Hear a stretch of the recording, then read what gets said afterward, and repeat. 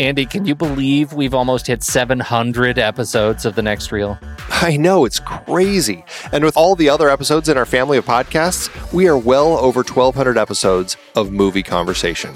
It's really pretty amazing that we've gotten to have these in-depth movie chats every week for over a decade now. And we couldn't have done it without our loyal community of film fans. Their support over the years has meant so much. For sure. That reminds me, we should give the merch store a shout out. Buying shirts from thenextreel.com/merch is a great way listeners can continue to support the show. Plus, they get to sport our great designs. Absolutely. I think sometimes folks forget we have a variety of shirts, mugs, phone cases, and more available. In fact, a great place to start is with a shirt sporting the Next Reel's logo. We also have that classic Fast Times Spicoli Surf School tee, or the weirdly popular Rusty's European Tour shirt. The one from National Lampoon's European Vacation. Why is that so popular? Search me, but we have sold a ridiculous number of those. I guess there are a lot of Rustys taking trips to Europe? We're always adding new designs based on movies we've covered, like our brand new design for a streetcar named Desire, featuring a streetcar named Desire. So if you want to rep your love of TNR and films, head to thenextreel.com/merch. Every purchase helps us continue to have these weekly in-depth conversations. So visit thenextreel.com/merch today. And as always, thanks for listening and being a part of the Next Reel community. We've got lots more great movie chats coming your way. Andy, it is hard to believe that we have been having in-depth weekly conversations about movies since 2011. You are telling me. Producing this show week after week requires a ton of work behind the scenes. If you'd like to help support our efforts, one easy way is by using our Originals page when shopping for books and movies that we've covered. Just visit thenextreel.com/originals. Your purchases made through our links give us a small commission at no extra cost to you and allow us to keep having these great discussions. I love The Next Reel Season 4. Do you know why? I don't. Why? Because we got to talk about my favorite movie, Terry Gilliam's Brazil. That's not even an adaptation. No, but it was such a great part of our great Terry Gilliam series, and a few others in that series were adaptations, like The Adventures of Baron Munchausen, adapted from Raspi's stories, and La Jetée, which inspired 12 Monkeys. Oh, right. And for our Man with No Name trilogy, we saw how Sergio Leone's A Fistful of Dollars was basically stolen from Kurosawa's Yojimbo. We added Labor Day to our Jason Reitman series, adapted from Joyce Maynard's novel. Oof, there's one we'll always regret. Our big Stephen King series covered adaptations like The Shining, Cujo, Christine, and Stand By Me, great horror and coming-of-age tales. Another Coen Brothers adaptation, too. We got to talk about how they turned Homer's The Odyssey into Oh, Brother, Where Art Thou? For our holiday series, we did The Bishop's Wife and The Poseidon Adventure. And who could forget seeing Alec Guinness in the adaptation of Kind Hearts and Coronets during our series dedicated to him. We really need to do more of his films. Truly. We had our first film noir series with classics like Double Indemnity, Detour, and Out of the Past. And our black and white cinematography of James Wong Howe series with The Thin Man, Sweet Smell of Success, Seconds, and King's Row. So many adaptations. Oh, you're not kidding. Dive deeper into these originals and more at thenextreel.com/originals. Every book you buy helps support our show. Get the full list at thenextreel.com/originals and start reading today.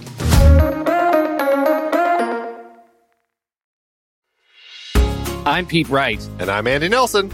Welcome to The Next Reel. When the movie ends, our conversation begins. In just a matter of seconds, you're going to hear a classic episode of this show from back in the day when we called ourselves Movies We Like. It took us a while to settle into the show's format, so you'll notice some differences as you listen to these episodes. For instance, it takes us a bit of time to actually get into the conversation about the movie. Things like that. But we're still proud of the conversations about the movies themselves, and we think they're worth keeping in the library. So enjoy these episodes from our back catalog. And you can become part of our Discord community, learn more about the show, and find out how you can become a supporting member at thenextreel.com. So thank you, everybody, for downloading and listening to The Next Reel. We appreciate your time and attention, and we hope you enjoy the show.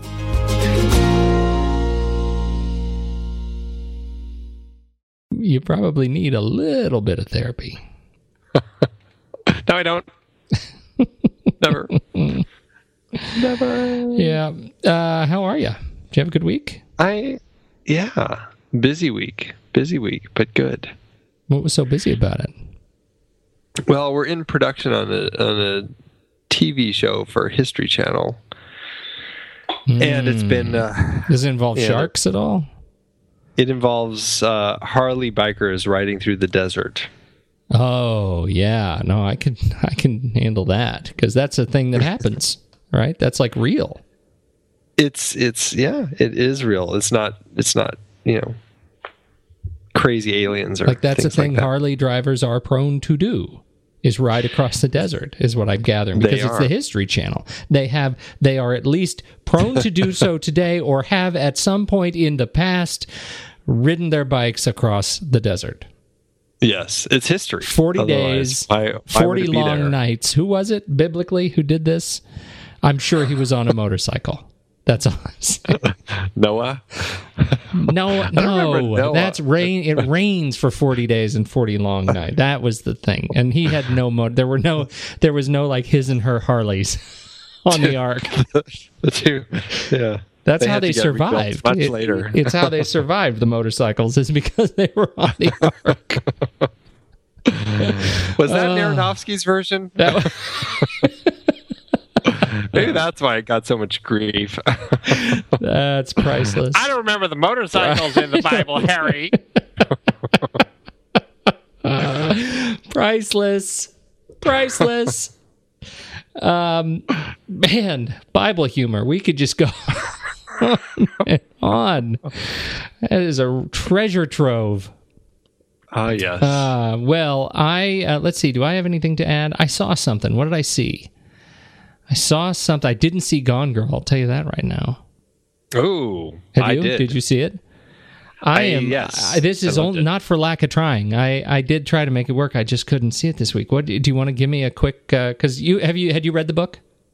I hadn't, okay. And I was very pleasantly surprised by everything in the film. And my wife had read the book, and she also really enjoyed the film. She said they did a really good job of adapting it. Oh, I'm so glad to hear that. What was her take on the end?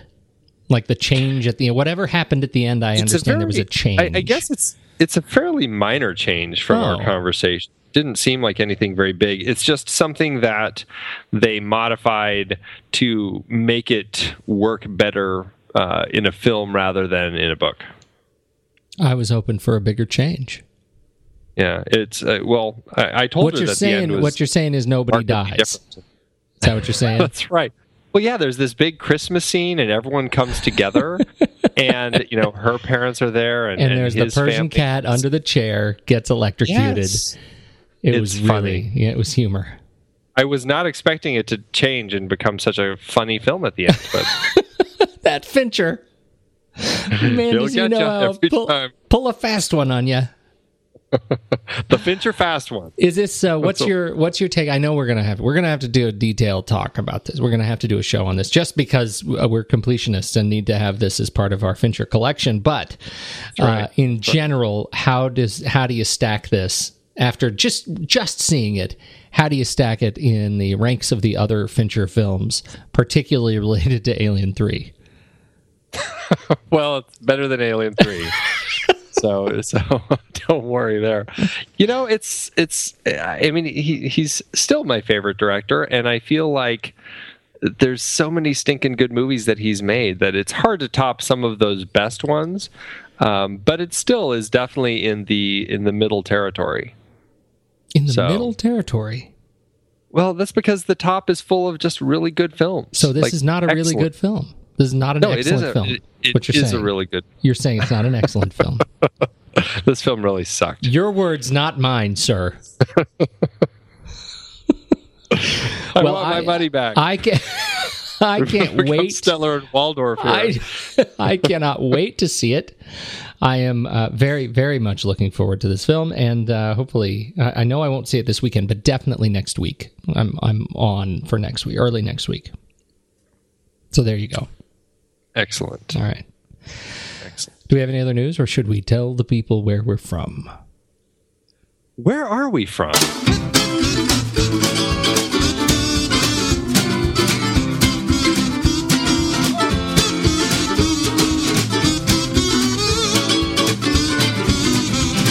Hey, everybody, it's The Next Reel. Thanks so much for hanging out. I'm Pete Wright. There's Andy Nelson.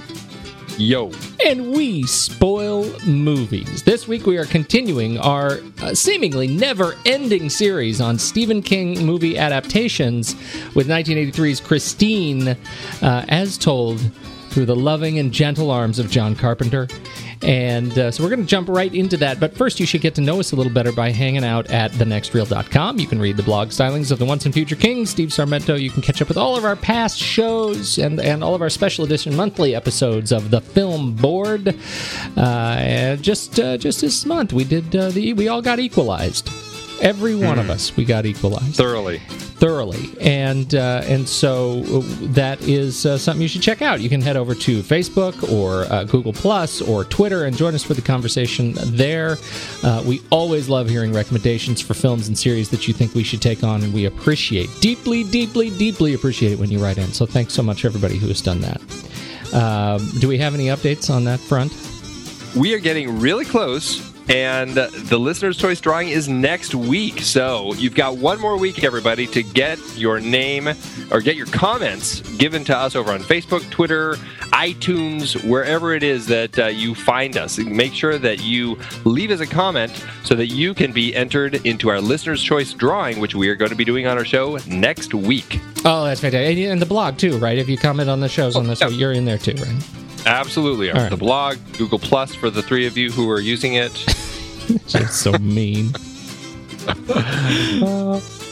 How would you feel if nobody came and hung out with you ever? Or Ello, even Ello.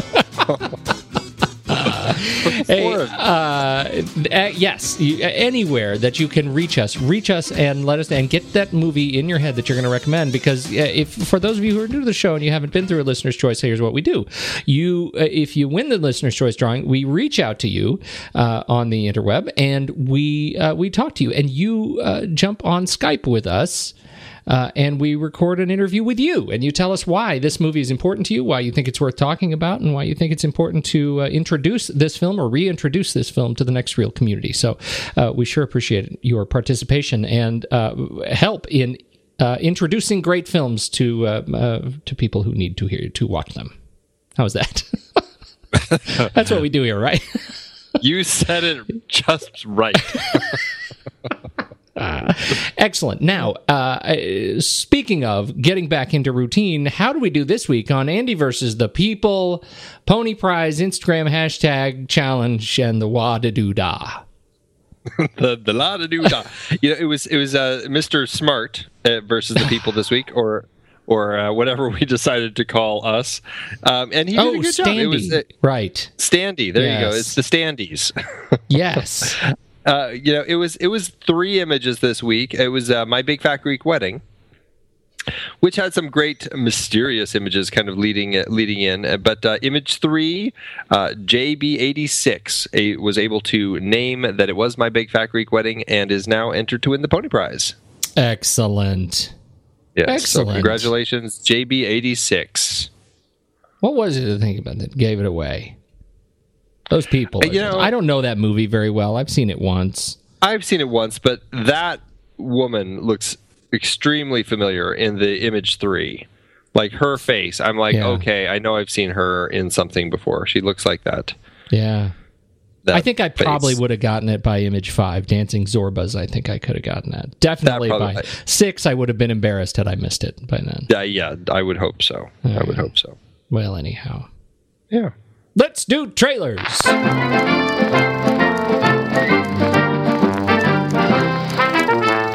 I think I'm going to go first because mine is a trailer of optimism.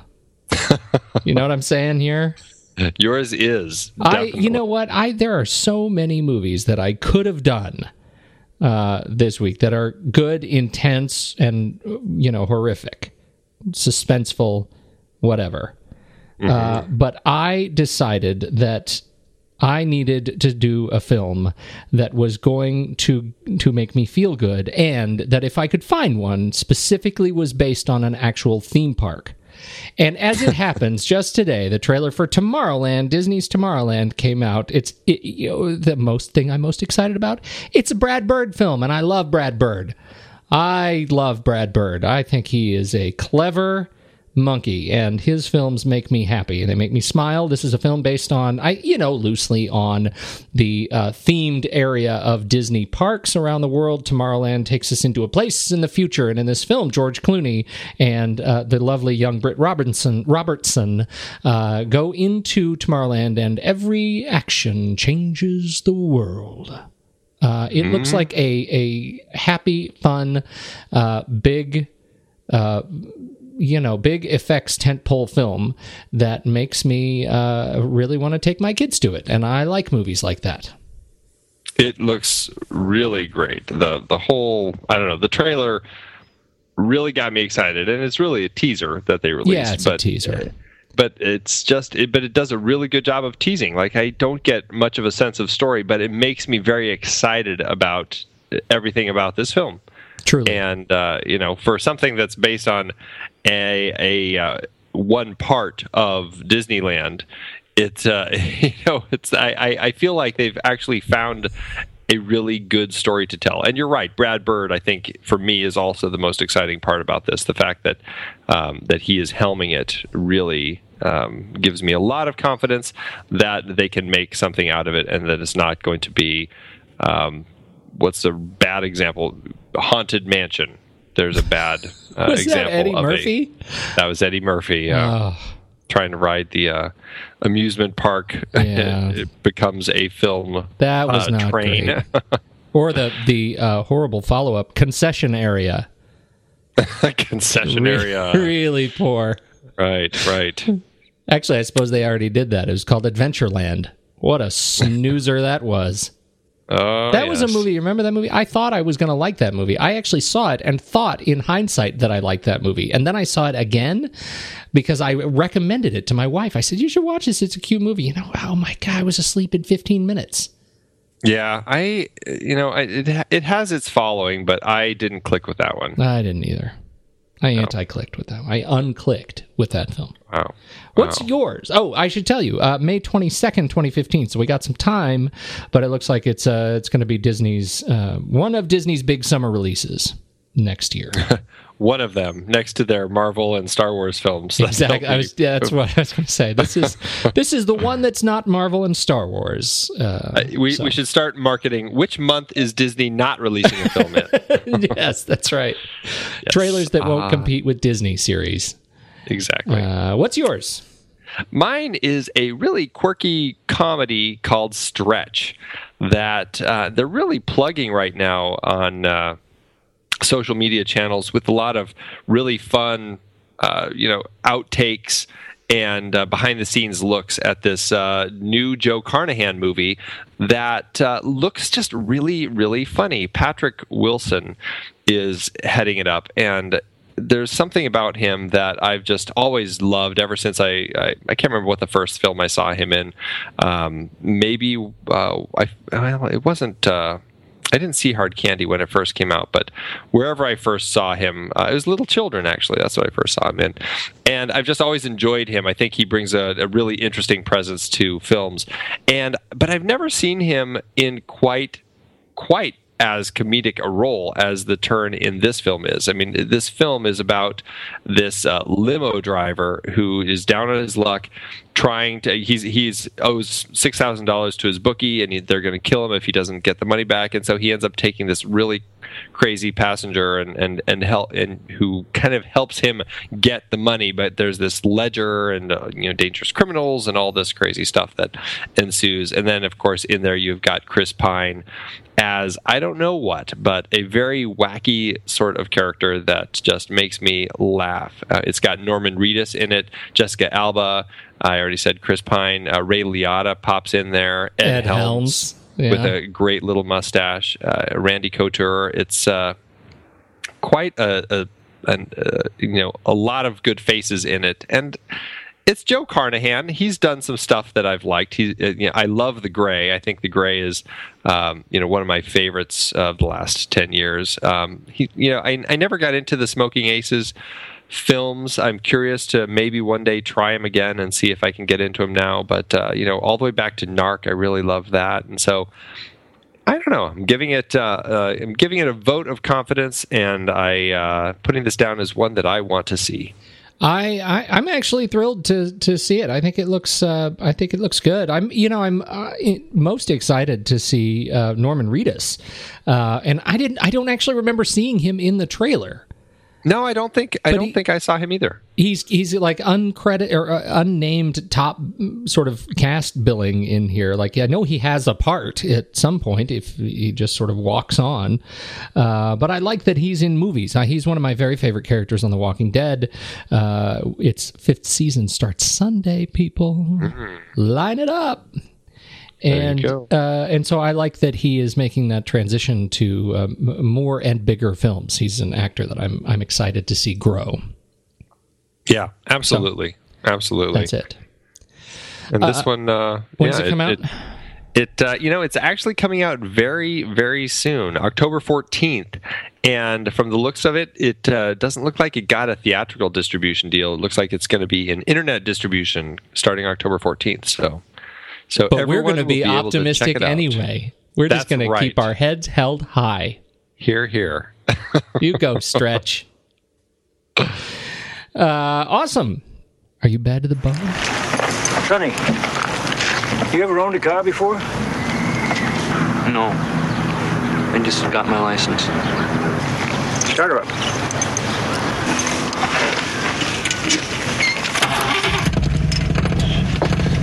Her name's Christine.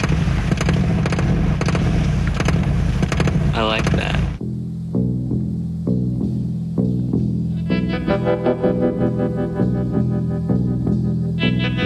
I saw you guys at the football game. How'd you ever get that car fixed up like that? Oh, just plain old-fashioned hard work, huh? Ever since he bought that car, he's been obsessed with it. And you know what else? They told us the man who owned that car last died in it. What do you know about that car?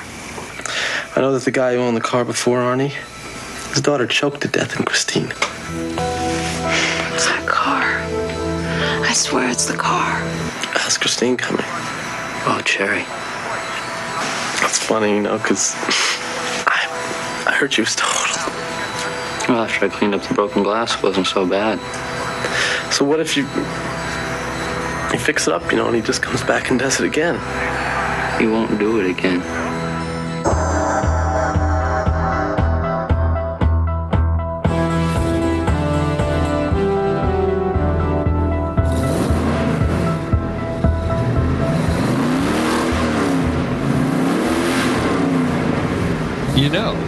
Tell me. This film, according to John Carpenter, is the first film to use Bad to the Bone.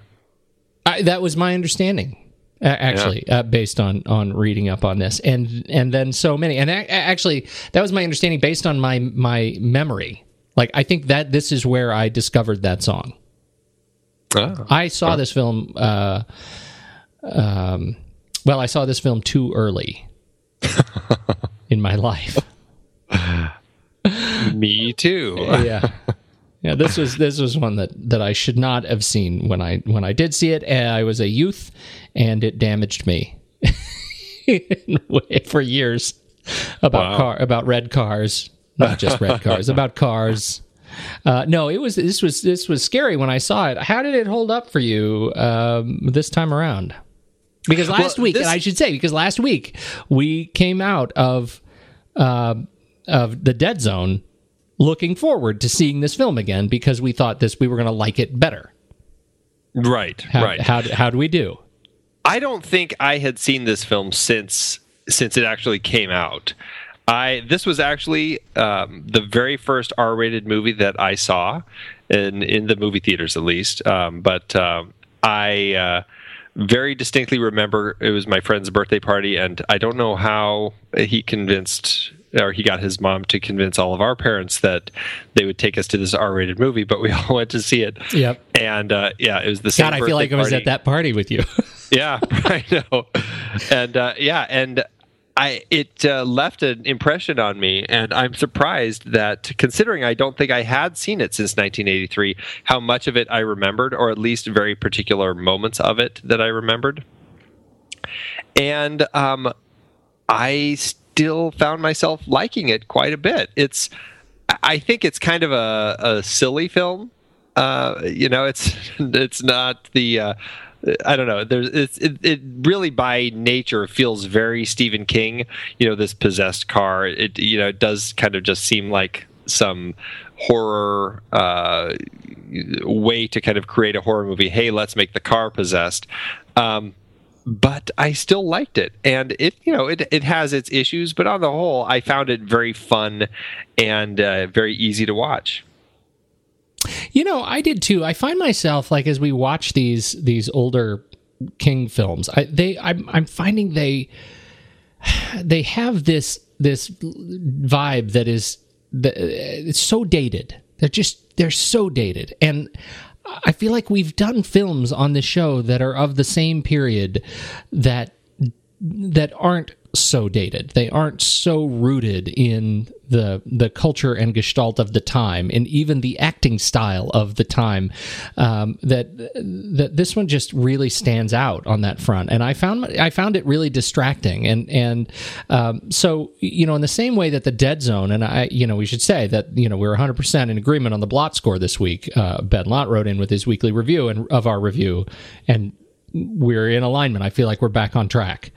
That it felt like a TV movie, and that was this one, the Dead Zone. They're feeling more and more like TV movies to me, and in this case, I was really surprised at just how not terribly scary it was. I remember it being terrifying, mostly because like the first half hour of pizza at the pizza party after we saw the movie was like in stunned silence, just staring down and picking pepperoni off of the pizza because it was really scary when we saw it as kids, and it just didn't hold up on that front to me. I didn't find myself connected to the major characters, and while I do think Keith Gordon had some moments of shining glory in his performance as this increasingly crazed car owner, I found myself just sort of fading out every time poor John Stockwell and Alexander Paul hit the screen as the two friends trying to save old Arnie from his demon car. Yeah, I mean, it definitely. I mean, I'm not saying that by enjoying it that I think that it works on all fronts, and that the performances aren't a little over the top, and it's not that scary. But I still found it really fun, and I think that's what. I don't know if it's a John Carpenter thing. I don't know if it's just the transition to the screen from the story, but it felt very. I mean, I think I end up this way with a number of John Carpenter's films where the stories themselves are kind of a little silly, but there's something that I just kind of enjoy about the tone of the film. And this film definitely has that, and it does feel dated, and it's not scary at all, at least by today's standards. I certainly was scared when I watched it in 1983. What's so funny about this, though, Andy, is that he's coming off of, obviously, Escape from New York, we've acknowledged we had some troubles with that one, but The Thing immediately precedes Christine, and The Thing captures everything wonderful about the genre that I just love, and the mysterious creature, the mysterious car, like we have the same setup, right? I mean, it's essentially the same genetic material that creates these two movies. Why is Christine such a pale comparison to The Thing? Well, I think some of that is Carpenter himself and what he was actually looking for to do after The Thing. Remember when we talked about The Thing, it was regarded a critical failure at the critics thought it was way too gory for the time. It didn't do very well at the box office, and Carpenter really needed a hit, and he needed to find something that he could do that brought people back to the theaters. And so he found a story that he could tell that had some scares in it, but was not very gory. It had, this killer car. I mean, if you think about it, there's really not a lot of blood. I mean, the car drives over some people, suffocates some people, closes the lid on some fingers, blows some people up in a gas station, crushes some people. But it's all done fairly for the most part, bloodless way. I think Arnie, when he comes flying through the windshield at the end, is probably the only time we really see a deal of blood. Right, as he sort of disembowels himself with the glass. Right, exactly. And so I think that's part of it, is trying to find this story that he could tell that was not the thing. And so I think he did take quite a turn from that. But I don't know. I mean, it's not the thing. The thing really holds up. It stands the test of time. Christine is a dated film, but I don't know. It's a dated film that I guess if I'm in the mood for, I can enjoy. I mean, I feel that way like with Prince of Darkness. There's other John Carpenter films that I feel that way. Not so much Escape from New York, but I don't know. I can appreciate the datedness of it and put myself into a place where I can still enjoy it. See, there are films of Carpenter's that celebrate the datedness, and I can love them for that camp. You bring me some They Live any day of the week, and I will watch it from stem to stern. I love that. I love the celebration of camp there. Right? Escape from New York does not hold up well for me. But right. You talk about fun, and this is obviously not a Carpenter movie, but we talk about how much fun we had watching Creepshow in general. Yes. Oh yeah. And that film, the fun and sort of hubris and of that film really holds up for me, with, again, some shining performances that I find are interesting in that film, and it's super dated, and yet I still find a way to connect with the frivolousness of it, And in this film, I am not with you. This is one that it comes on again, I find myself just super bored. Yeah. And I have a real hard time making that connection with the film as a whole. Now, like I said, we should start digging into some of the specifics, because there are some areas of the film that I particularly like, and I think we should start with the car. The car itself is I find immensely entertaining, particularly once it starts healing itself. I think that's a fun effect that they solved there, but this sort of what is it? A combination of reverse film and interior tricks to make this thing work. Yeah, it's pretty much. I mean, it is reverse. It's where you put the camera upside down and film, and then you play the film. You flip the film when you play it, so it plays it in reverse. And they had hydraulic clamps. The effects guy built these hydraulic clamps inside the car that would kind of pull in and kind of crush the car and each different part as they were filming it, and they would just kind of pull it and crush it.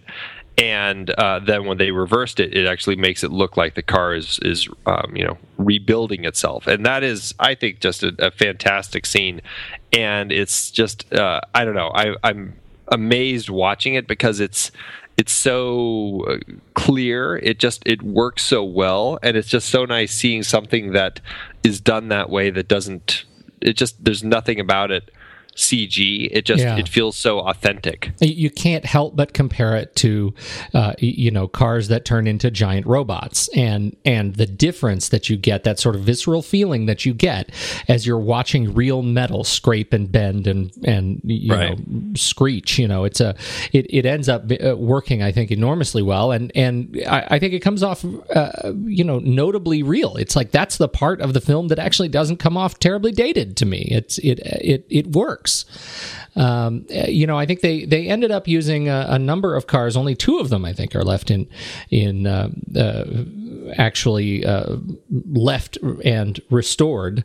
But in general, I think the car acquits itself fairly well. Some of the larger set pieces I have a little bit of trouble with, because you get this sense, particularly at the end, when the car is throwing itself around the giant garage, it's a little bit lumbering, and I think that takes away from its the fear of it. As soon as you lose that high contrast, pitch black two headlights come on, and you actually see this cherry red, 58, what was it, the Plymouth Fury. Yeah, I mean, as soon as you see it in broad light, it loses some of its mystery and horror. When it's chasing somebody down a dark street and all you get are the headlights, it's scarier.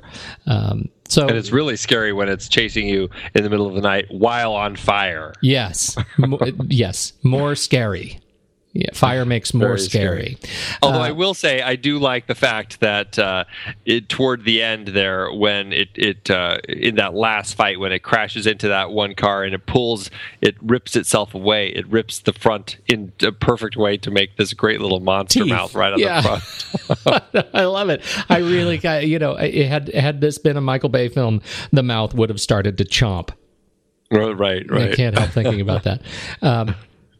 So in general, I think the effects around the car were really nice, and I think it works pretty well. Yeah, I mean they had to find 24 of these cars, and they used a variety of them, Plymouth Furies, and I think some Belvederes and a couple other different cars to kind of piece these together to make. And they had, for different reasons, they had the one that was crushed, they had the ones that were reinforced to crash and to race and to get their sides ripped off. I mean, they had all these different iterations of the car. They used 24 of them to piece together 17 complete ones that they used, and they ended up destroying all but 2 of them in the process of making them. I did not, I'm not much of a car guy, and so I found it interesting to find out that this, the car, which is around the 58 Plymouth Fury, that the Fury itself, that model year of the Fury, only 5,300 of them were made, and they were particularly expensive and hard to come by. So here's this movie that's about a car that you're about to destroy, and it's tough to get a hold of them. Right. So that ends up being why they end up building and piecing together all the close-up shots and making these Belvederes look like Furies. But it is a beautiful car. It really is. I mean, it's pretty gorgeous. I found myself fantasizing about tracking one down and buying it for myself. But I could actually see you doing that.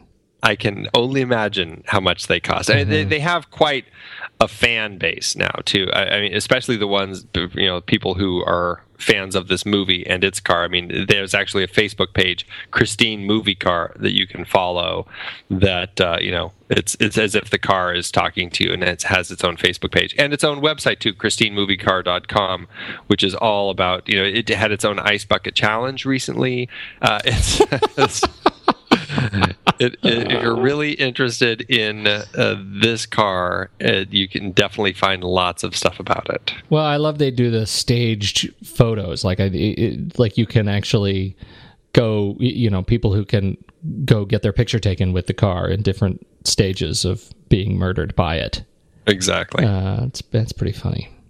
It's very funny. Yeah. What else? Who else is a real highlight for you in this film? You want to talk about Keith Gordon? Is he a guy important to you? I mean, I think that they're all worth talking about. I mean, I did enjoy them. I mean, Keith Gordon does play a very interesting nerd, and he was an actor who had been kind of around in that period in early 80s movies, all that jazz, Dressed to Kill, Legend of Billie Jean, Back to School. He'd been in kind of a lot of that, and then he transitioned into directing, and he directed The Chocolate War, which I didn't even know he directed The Chocolate War. I just remember watching that as a kid and enjoying that film. But then A Midnight Clear, which is a film that I enjoyed quite a bit, even up through The Singing Detective with Robert Downey Jr. So, I mean, he's an interesting actor who's kind of transitioned into making projects, including directing a lot of TV now, like a lot of episodes of Dexter, and now he's directing some of The Strain, the new TV series that Guillermo del Toro, I believe, is based on the book that he co-wrote. And don't forget Masters of Sex and Homeland. I mean, those two shows I think are really very strong, and his involvement, particularly in Masters of Sex, I think is such an interesting show, and it's good to see his voice in those shows. I think he's largely a better director than an actor. Well, you got it. Yeah, I mean, his acting is definitely it's an interesting performance, and I actually like it. I know it's a very kind of crazy, over the top performance, but it's like, it's one of those, is like, is he really bad, or is it just working well? And just the way that he's kind of this I don't know, like trying to think of an actor who gets just like crazy over the top like this, like Al Pacino over the top explosions of emotion, where he just kind of he's kind of like, yeah, that's a little too much. But I don't know, again, it's just like, and maybe it's just me and this movie, because I think I do like it more than you do, but it's there's something about him that in his kind of over the topness that I actually find myself enjoying. No, and I should correct myself there.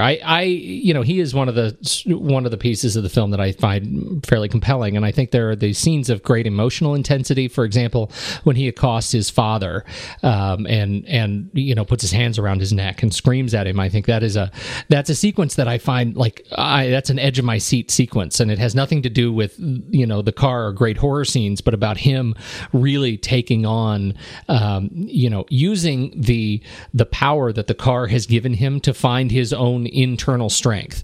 And the car gives him this strength in a very negative, a very dark way.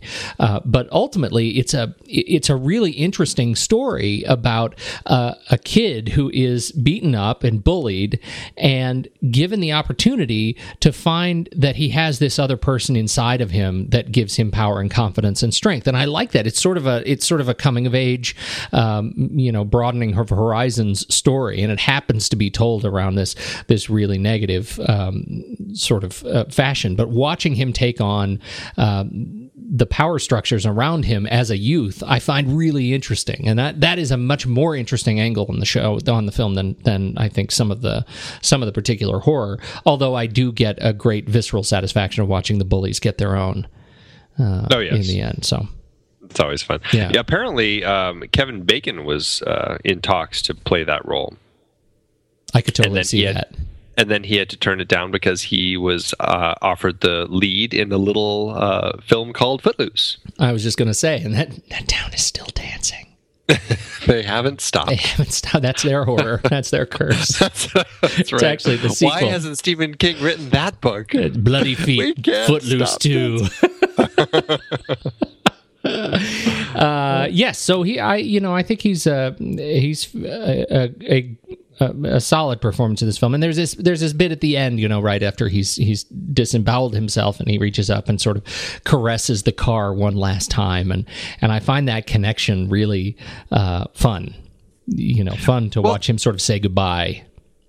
And that's an element that I really like in this movie, and maybe that's something that still draws me to it, is just this idea of guys and their cars, which is, it's been around since cars have been around, pretty much.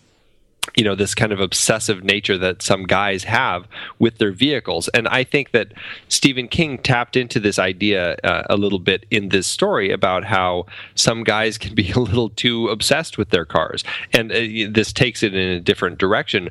But I do like that idea of this guy takes it to this place where he's so obsessed with his car.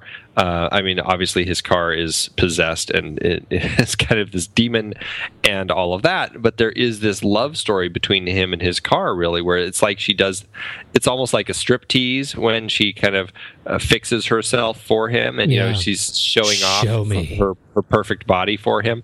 It's a really interesting scene, and the way they play it and the way he's watching and everything, it really is interesting. And leading up to that moment where he is actually like caressing her as he dies, and it's I don't know. I really like that element of these characters and this connection that they have here. I absolutely agree. And I also really like the fact that there's this story about this essentially jock character who is friends with a nerd character in a film. And it's not something that you would see often in 80s films or any decade, really. You just don't see where they're actually friends with each other and they help each other out, even though they are in their own separate cliques. And I don't know how realistic that is, but I actually really like that element in there, even if the character of his friend is one that I find a little bland, and that's one of the I guess we can talk about him next. One of the next parts of the story of the characters is John Stockwell's role. Yeah, I have a tough time, predictably, with John Stockwell in this film. Bland is right. I mean, he's right up there in this film with old 2x4 for me, and that's it's tough to get through because, like you say, I mean, it has the potential to be a really interesting relationship between these two guys, and I think this is an example of, because of the performance, it loses steam just about every time he's on screen. Yeah, it's. I mean, there's something about him that I kind of like, but and maybe I'm putting into his performance just my knowledge of some of the other 80s films that he was in, like My Science Project, things like that. I mean, even Top Gun, where yeah, it's like he is like, I feel like there's more to him than what we end up getting in Christine. Sure, I feel like it ends up just being the way that it's written, and I mean that even goes all the way to the end, where I mean you've got this relationship that Arnie starts with Lee, the new beautiful girl at school. Only to kind of break up with her because of Christine, but then and then out of the blue, all of a sudden, John Stockwell is now seeing her, and it's like, I mean, we know that he liked her, but there's this whole relationship that's like, where did this come from? Why they're together now? I mean, how did that all happen? Well, and that's definitely a script issue, though, too, because that was very much that transition, that love triangle was something that was really leveraged in the book, and not so here. Yeah. So that's a little bit of a problematic element to the story. And Alexandra Paul, I like her. I think she's fine as the beauty, but it's not. I don't know. I think it boils down to the script. I don't think there's enough of her in here to really hold the importance of this other woman coming between Christine and her man. I feel like there needs to be a little more. I mean, they've got they're getting it on in the car at the drive-in. I mean, it's I can see why Christine would get mad and stuff, but I feel like I wanted to see more of that developing relationship between these two characters. Yeah, it was definitely underplayed, and it felt very much like they needed these set pieces to work, and they had to have from the book this relationship so that it could be the boy and the girl beat the car at the end. Right, we need the damsel in distress in order to make in order to make her sort of transformation at the end, more interesting. We need to have her be scared when Arnie comes up impaled in glass. We need those moments, and so her character was sort of shoehorned into the love tryst in a way that makes some unfair, I think, and unwarranted assumptions about our understanding of the story, and it just makes that relationship, as you say, it's less believable. Yeah, it really is. But wow, Alexandra Paul, she's one of those faces, though, and it was really fun to see her in this film, I didn't watch a lot of Baywatch, but I think that's how I know her, sort of the Sunday afternoon TNT is on kind of a thing, several years back, but she's got a ton of credits. The way I know her, which will, and it's the funniest way to have her indelibly burned into my brain, but it's from Dragnet as the Virgin Connie Swale. Oh, that's right. Oh, the Virgin Connie Swale. This was the Tom Hanks, of course. Yeah. Dan Aykroyd falls for her, and he refers to her every time he introduces her. Oh, this is the Virgin Connie Swale. That's brilliant. I'd love that. I did not remember that. Yeah, I don't know. It's just that's really good. All right. Very funny. Very funny. So that's Alexandra Paul. Yeah. It was great to see Robert Prosky in this, however. Yeah, Robert Prosky is, gosh, he's always great. And that's an element. I don't know if, I never read the book, Christine. I know that his character, has a bigger role in it as far as Darnell has this smuggling operation going on in his garage, and actually brings Arnie into it, and has Arnie actually start going out and doing some runs and stuff like that. Yeah, they make allusion to that. That Right. Arnie at the end is driving the caddy and he's picking up parts and. Right, but it seems like he's just picking up parts. Like it's a car shop. He's going to go pick up parts. It doesn't seem like there's anything illegal about it. Exactly. And so Darnell seems like a relatively nice guy. I mean, he kind of works this deal. Hey, you help out. You put toilet paper rolls on the little things, and I'll let you kind of get all your parts for your car out of my junk or whatever. He says he seems like a really nice guy, and so I'm like, why does Christine kill him? What is the motivation for Christine to off him? There's nothing, and that's my biggest complaint about the film, is that there's no reason that Darnell should die. If anything, Christine should be very thrilled because Darnell is basically letting them have this place to work and basically getting all these parts to help repair her. I'm glad you said that. I don't see it either, and I didn't make that connection at all. But it seems like a failing of the character of Christine when you give this car intelligence and then take that intelligence away at key moments. Yeah. And making it just a blindly murderous machine after it's already expressed its own sort of will is, I think that may be the problem.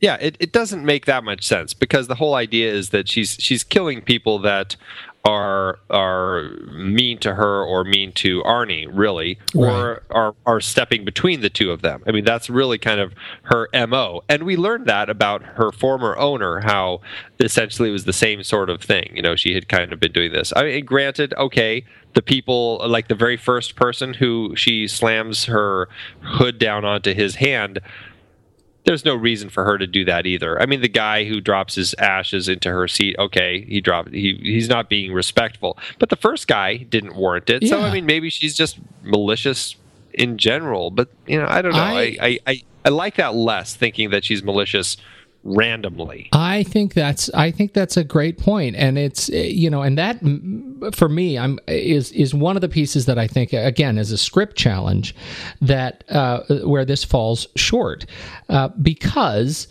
in the book the car has a backstory. The car is, again, leveraging Stephen King's sort of supernatural horror vibe. The car is the sort of vessel, the spirit of this bad guy, a bad guy who is speculated to have actually taken his choking daughter and put her in the car to die in the car, and it killed his wife, and he was so obsessed with this car that that the car became the vessel of his sadistic spirit, right? Yeah. And here, the car is coming off the manufacturing line, killing people, and that is a point of weakness for me. Like there is, the backstory is not something that is not enough. There's not enough believable sort of material in there to actually get me to buy into the car being anything more than a mindless killing machine. And I guess maybe that's fine because the relationship between Arnie and the car is so interesting, and hopefully it's sort of a sleight of hand. You don't really think about that fact, but if you've read the book, I think it's a material omission.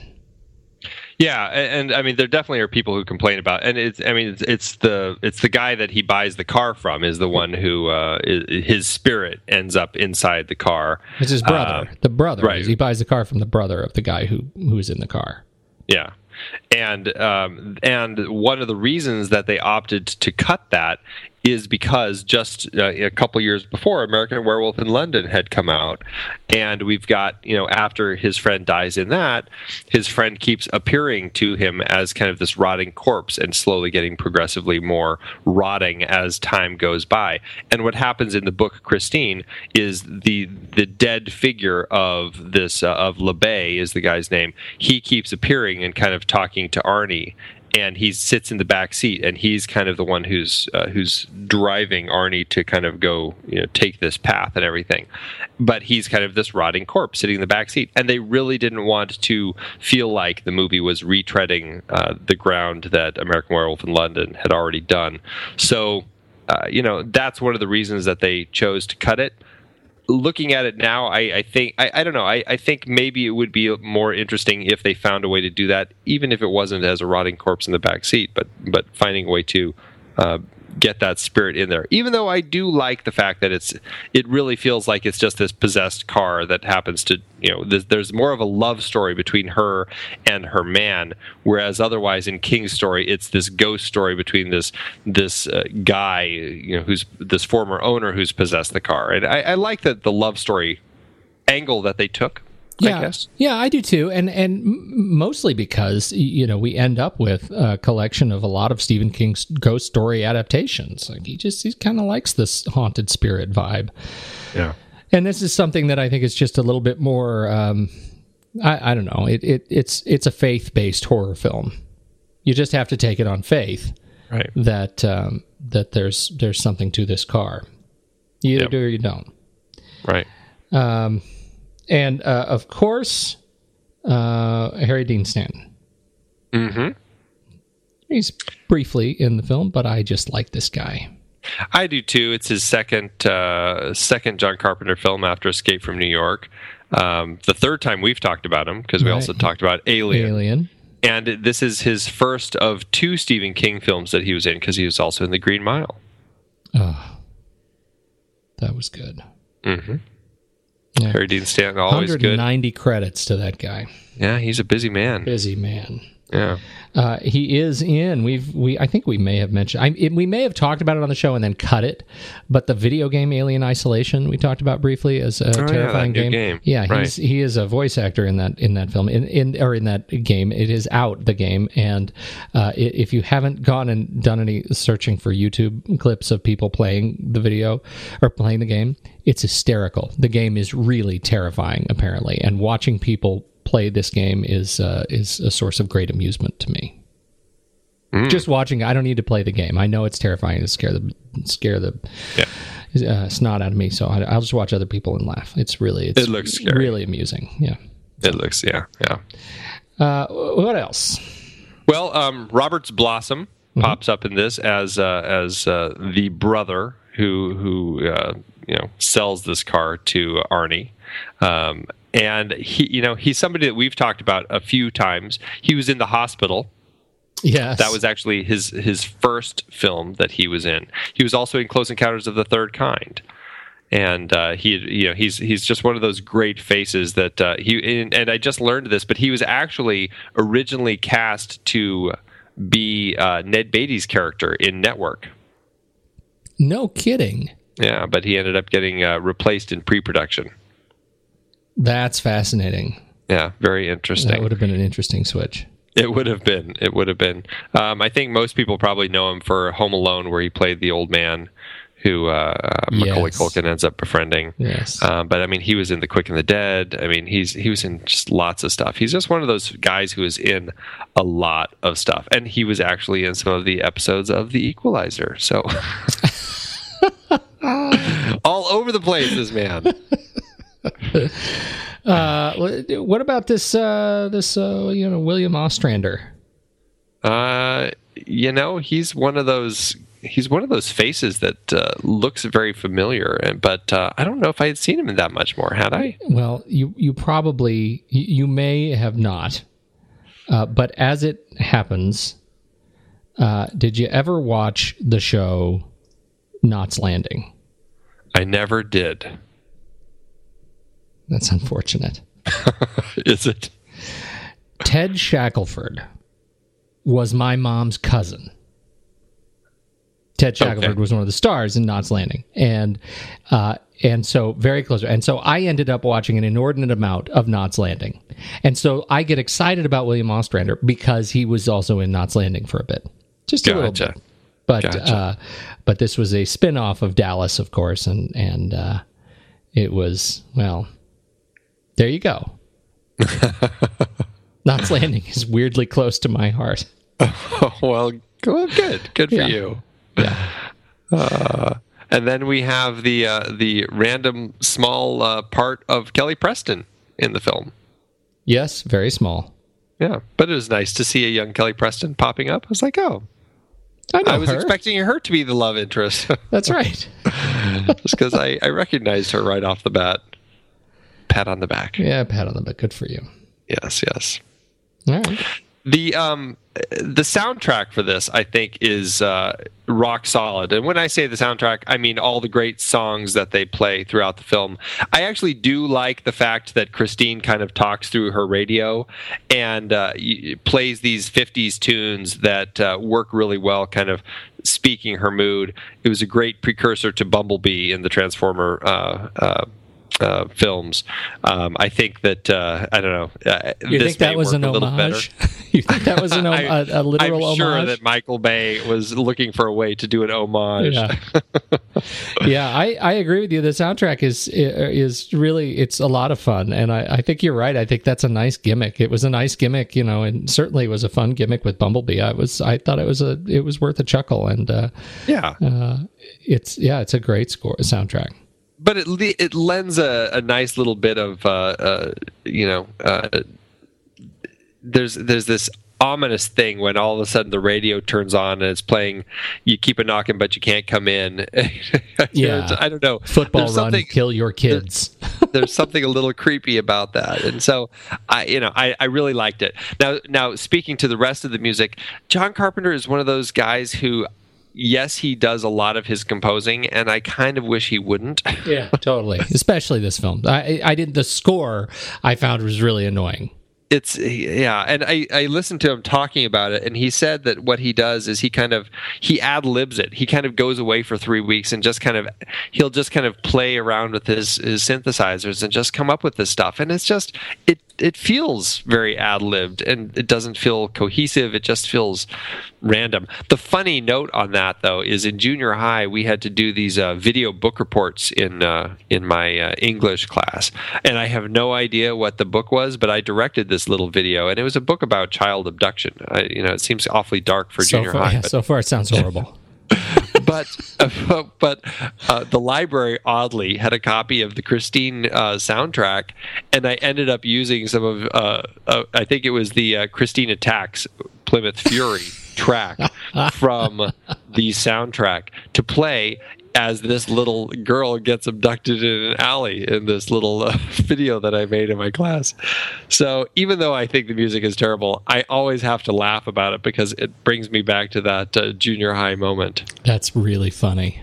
Ah, yes. That is really funny. Memories. The soundtrack, beyond the soundtrack, nothing. This is one of those. Marion Rothman did the editing of the film, and I think, there was nothing particularly insightful about the way the film was cut. It was a pretty staid horror trope. Not a lot of the jump cuts, but it's hard to do with a lumbering, car. Well, but I will say I liked that about the film. I felt that they found a way to kind of create those, and maybe it's because John Carpenter, I think, built some of that from his Halloween days when you didn't have to rely on jump cuts. You could just have something happen in the background that people in the foreground don't notice. Like when in Halloween, when Michael Myers sits up in the back, and after she thinks he's dead, but he sits up, and that's a great moment. Yeah, you got those great moments here where, like as it was in Moochie, as he is walking through the streets, the camera just kind of moves, and it's got this dolly, as he's walking, and you reveal Christine way in the back, the deep background behind these kind of columns under an overpass. And you just see her sitting there, and I think that's a great reveal. I really enjoy the way that happens, and then it also I find it fairly a good use of making it frightening when those intensely bright headlights just kind of click on, as if it's that "I see you" moment, and then she charges. I mean, I love that they use that probably 2 or 3 times in the film, and I think it's very effective every time. I actually agree with that, and I credited obviously Don Morgan cinematography for so much of the camera movement and just the way he places the camera and allows in the sequences where the car works as a stalker. It's where the car is in the distance. Not even there's some of the sequences where the car is running parallel. I mean, when it's next to William Ostrander, for example, as he's sort of comes in to notice that he's about to get taken, but the car is just moving in an interesting way, and I think it that is to the credit of the camera to show the car in a way that makes it feel fleet-footed. Do you know what I mean? Like it feels lighter and more agile, more nimble. There are some sequences that don't work where the car is chasing people down, and one sequence in particular. What was the larger boy's name? Moochie? Was it Moochie? Was it when the car actually gets him in an alley and squeezes itself and wrecks itself in order to squeeze into the between the buildings there? I love that bit. Well, I do too, but it what it's actually doing is it's sort of proving that the car can be lighter and more fleet-footed and not as lumbering, and it can be scary even though it's in this big form. And I think but leading up to that, when he's running, and there is a little bit too much of the, oh my God, I'm so scared of this car and these headlights behind me, I'm going to run down the middle of the street. There's too much of that context where you think, gosh, you could just get off the street. Like it's not that the car is far enough away that it's not that scary. And I think that's part of the problem, that you get these fleeting glimpses where the car is positioned in a way that it really can be scary, that it's really watching you, that it really has personality, and that flies in direct contrast to a lot of moments in the film that are supposed to be scary and aren't. Well, and I completely agree with you, but I still can't help but find those fun because, of course, especially because the first time he gets away from Christine is because he jumps over the divider in the road. They've got the big concrete divider there, so it's just like just hang out by the divider, and every time she works her way to the other side, just hop back over. There's obvious ways to kind of avoid the car. I can do this all night long. So, but it's the nature of horror movies. It's like, why do people split up? And it's like, of course, it's a car chasing you, so of course they're going to have to run down the middle of the road because else the car couldn't catch you. Yes, right. Yeah. So I don't know. But anyway, I think that's a feat to make the car in the sequences where the car really works, to make the car work well. And he surprises us, I think, occasionally with some funny Dutch angles and some things that just some interesting camera work that I think particularly shine on Arnie and shine on the relationships that happen inside the car. What he chooses to focus on in the car, the sort of artifacts of the car that become scary beyond just, oh my gosh, the door's just locked, but the door handles and the steering column and just little pieces of the car that they showcase really well. I think it lends to the car's ultimate kind of character in a nice way. So, yeah, that's what I have on that. I agree. We didn't talk at all about Bill Phillips, who did the screenplay adaptation. Oh, right. I don't know from Bill Phillips much. I mean, he's done a lot of TV movies. The Beans of Egypt, Maine. I don't know anything about that. Pretty much after Christine, there's nothing else that I know that Bill Phillips did. No, I don't know too much about him either. I'm not sure how he kind of came onto this job, unless he knew the producer or something. But the producer, one of the producers of this, did actually, I'm trying to remember which producer, I believe it was Richard Kobritz, had produced these, your favorite, the Salem's Lot miniseries. Yes. And he was talking to Stephen King, who was like I've got this new manuscript that I just wrote. It's not anything I've done anything with, but do you want to read it? And he read it, and it was for Christine, and he loved it, and he wanted to option it, so he did right away. And and that's kind of how that ended up happening. And then he kind of right away found somebody that he could tap into as far as the right director for the job, and he thought that John Carpenter would be great. And this, they actually timed this very well, because Christine the book was published as a hardcover while they were in production on this film, and it was like number one on the shelves. And then by the time the movie came out, the paperback was out, and that was number one. And so this was one of those rare moments when the movie and the book were out at the same time, and it worked really well, I think, in for all of the people involved. Wow. That's I actually didn't catch that. That's fascinating. Yeah, because I think the other adaptations have all been much later. Like Carrie was a couple years. The Shining was 3 years.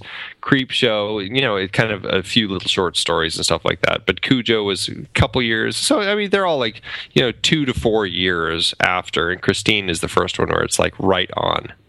Yeah, that's crazy. Yeah. Where was John Madden? I don't know. I didn't catch him either. Apparently, he's uncredited in this movie. Is he really? Yeah. That's interesting. I know. Go figure. Was somebody watching football somewhere? Must have been. I didn't catch it at all. TV in the background? I missed that completely. Kind of a hard to miss guy.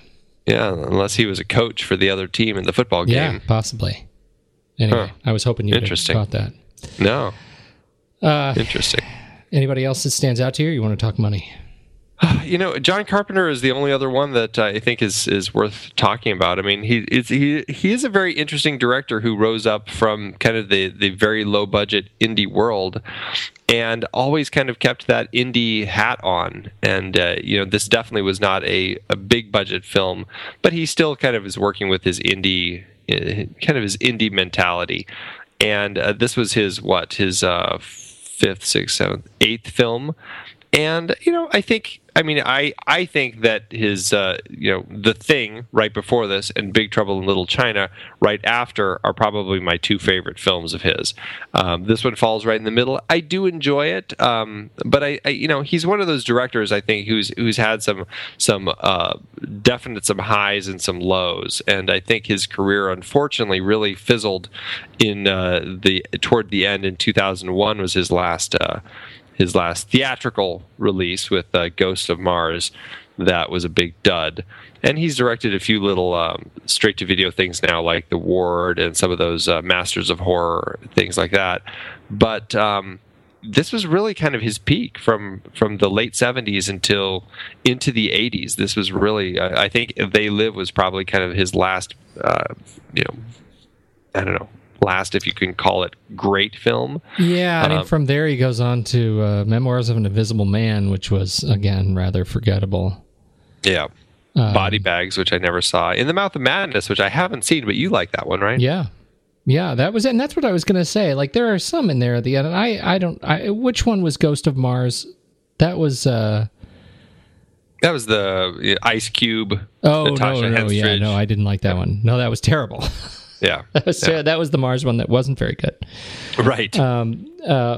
But Mouth of Madness, Sam Neill is, pretty much put Sam Neill in a film and I'm going to like it no matter what. But really, that run of The Thing, Christine, Starman, Big Trouble in Little China, Prince of Darkness, They Live, that run, like, I can find something to like in all of those films. Yeah. And as I said, even though, like, Christine is one that I'm not going to really seek out to watch again, I feel like there are some elements on it that I can certainly appreciate. It's not Rush. No, it's not Rush. I mean, it's a very easy movie to watch. It's nothing that I'm going to be drawn to time and time again. I mean, like I said, I haven't seen this since 1983. Right. So obviously I haven't been rushing out to kind of check it out time and time again. But I was pleasantly surprised. I wouldn't turn it off if it comes on. But yeah. Yeah. Well, I probably would, but I don't think we differ all that far after this conversation. Right. Let us talk about the money, can we? Yes, yeah. It ended up costing, from hearing them talk about it, it was about $9.7 million. So it actually was a little more than Cujo, a little less than Dead Zone, as far as our 3 1983 Stephen King movies. And it did well for itself. It grossed domestically about just over $21 million. So all told, adjusted profit per finished minute is about, again, it beats out the Dead Zone really by about $30 at $244,636.36 per finished minute. That makes me so happy. We actually had a discussion about profit and cinema at my dinner table the other night, and I brought out my laptop to bring up your spreadsheet in order to explain profitability in the movies. That is how great your spreadsheet is. People, if you haven't seen this spreadsheet, go to thenextreel.com, click on extras, and look at Andy's, it's the cost per minute breakdown spreadsheet. You got to click on that, and it's a Google Doc, and it's meticulously maintained and beautiful. It's a work of art. I don't know if it's quite that far, but yes, I don't know. It's weird little pleasures that I get out of things like this. So what are you going to do? It makes me delightfully happy that you do. All right. I think we should rank it. Let's do it. Head over to flickchart.com/thenextreel. You can like us and friend us, pair us, mate us over there. I don't know what I'm talking about. But if you head over there, you'll see our stack rankings for our very, very favorite movies and some of the ones that we don't like so much, too. So we should see if your stack rankings lines up with ours. And will Christine beat 78? We shall see. We should pick 83 because it's 83. 83. You're right. 83 and 83. All right. So perfect first choice here: Christine or Brian De Palma's Carrie. Carrie. Yeah, I would go with Carrie. Christine or The Sandlot. The Sandlot. I would do The Sandlot. Christine or Escape from New York. I would do Christine. Jeez, Christine. Christine or The Parallax View? I would do The Parallax View. Yeah, so would I. Christine or Prometheus? I would do Christine. Really? Yeah. I mean, I know that Prometheus has some challenges. Non-trivial challenges. But you have to admit, it's gorgeous. It is gorgeous. You're right. Like it is a joy, a visual feast. It's yes, but Christine is actually enjoyable to watch. You're being a little hard on it. I'll give you Prometheus, even though I think you're wrong. How's that? Fair enough. I claim this one, though. Christine or The Spanish Prisoner? Oh, nuts. Let's take back the other one. I want this one. All right. I think you are wrong. I think you're horribly wrong on this front, but I'll give it to you. Even just watching Christine rebuild herself is better than anything in The Spanish Prisoner. That's wrong. I'm being mean. And hurtful. I know. I take it back. All right, Christine or My Dinner with Andre? I would definitely put Christine on first. But I do find My Dinner with Andre an insightful, interesting film to watch. Although I just don't know if I'm going to watch it that many more times. Yeah, I'm going to give you Christine on that. All right. There you go. Number 130 out of 153. Did not hit 83. No, to the bottom with a bullet. Yes. What are you going to do? Where do we go from here? I mean, what is it looking up? We're on the last, the back half of our Stephen King-a-thon. We're going to be, it's interesting. We, I don't think we planned this at all, but somehow we ended up talking about all of the initial films of Stephen King adaptations to film, at least the movies, not the made-for-TV, The Salem's Lot, but we've already talked about 1976's Carrie, and then we've done The Shining, Creepshow, Cujo, The Dead Zone, and Christine. Now we're going to be taking a bit of a jump. We're going to be going all the way to 1986 to talk about Stand By Me. Now, this one I feel fairly confident in saying I like better than Christine. I think I would agree with you on that. Now, we're leaving out, just so people know what we're not talking about of Stephen King adaptations, Children of the Corn. The hand in the blender thing was too much. That's what it did for me. Malachi. That was crazy. It's an interesting one. That is a bananas film. And all of its sequels. Yeah, right. Firestarter, Cat's Eye, Silver Bullet, or Maximum Overdrive. We're skipping all of those and jumping to Stand By Me. I think the only one that I regret skipping a little bit is Firestarter. I had a good time watching that film. Honestly, I don't remember much about Firestarter. So I actually remember liking Cat's Eye because it's one of those short story anthology films. I really enjoyed some of the stories in that one. Cat's Eye. That was the one where the cat sits on the chest and sucks the soul out of your nose? No, the little creature sits on your chest and sucks the soul. Oh, the cat saved you. And the cat is trying to save you, right? Yeah, okay. But then it's also got the one Quitters Inc. about the guy who tries to quit and he joins this company called Quitters Inc. where it's like, this mafia company that basically they like hold your wife hostage and kill your child if you smoke. If you smoke. Yeah. That's brilliant. Yeah. Oh, I had totally forgotten that. And then it's The Ledge is the other one where the guy has to walk around the ledge of the building. And I can't remember anything outside of like why he had to do that. I don't remember, but I just remember like there's pigeons on the ledge and stuff like that. So, oh, that's great. Cat's Eye was a fun one. Cat's Eye was a fun one, yeah. Silver Bullet was one of those ones. Corey Haim. Gary Busey. About that. Yeah, it was a very fun movie to watch. I always wanted that wheelchair. I wanted that wheelchair something awful. Yes. Yeah. And then Maximum Overdrive was Stephen King's, I think it was the only film he directed, maybe. And I just remember, even he thinks it's awful. Yeah, it's terrible. Sure. So, a lot of mysterious car movies in this guy's catalog. Mm-hmm. Car and books too, I guess. Yes. What was the other one from a Buick 8, Buick 6, Buick 8? Right. Another mysterious car thing. All right. Yeah, he doesn't have any Herbie the Love Bug sorts of stories. No, he does not. Let's. I think that does it. I think that does it. I gotta go to bed. All right. I'm gonna go polish my car.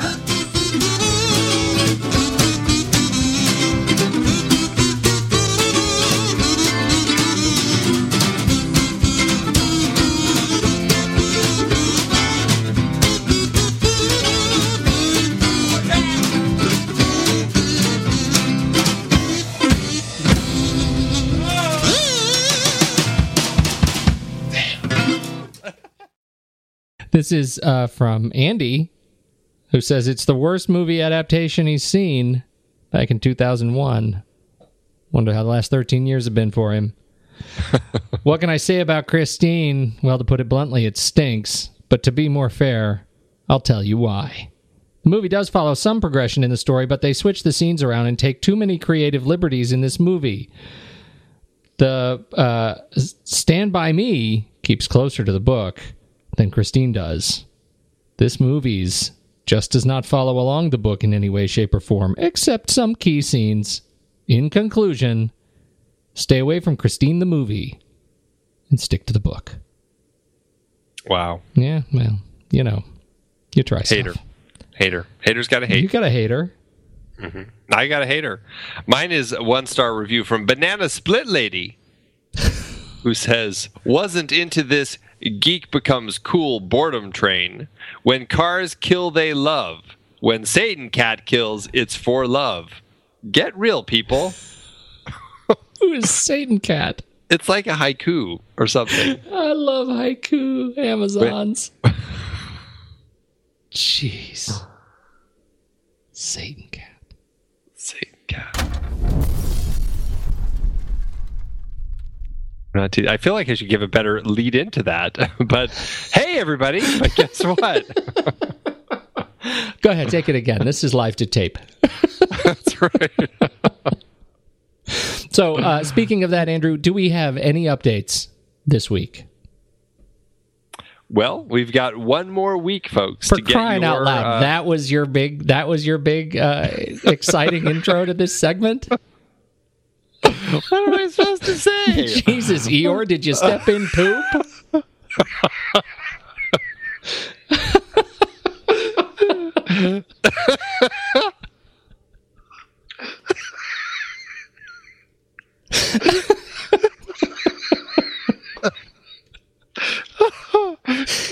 I want that to be my ringtone.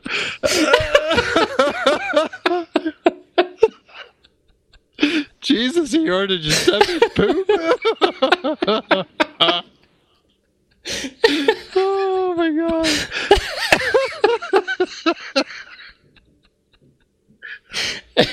Oh man. I'm tickled. I'm just tickled that tickles you so. Oh man. What are those laughing fits? I just can't stop. Oh dear. Okay.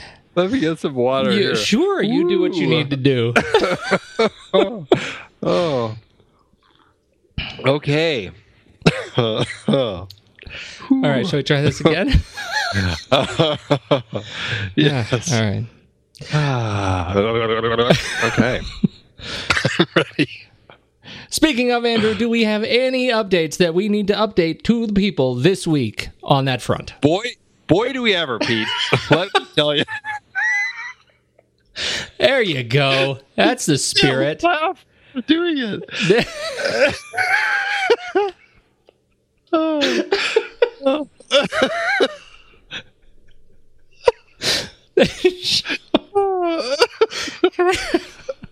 I'm never going to get through this.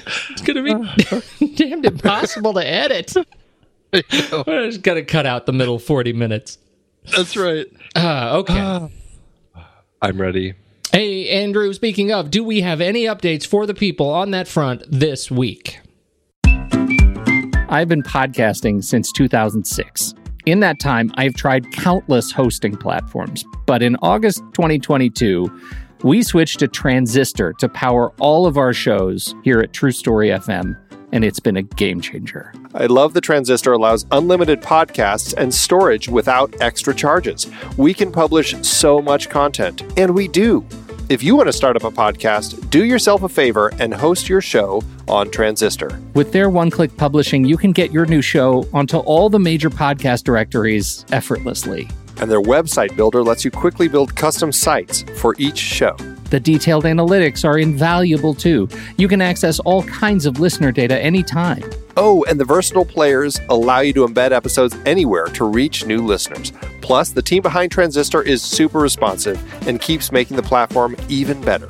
After using countless hosting services over 15 plus years, Transistor has been, hands down, the best podcast partner for us. If you want a hosting platform to take all the worry out of getting your podcast out into the world, go to thenextreel.com/transistor and check it out. Support our show and support your own show by going to thenextreel.com/transistor. Start growing your podcast today.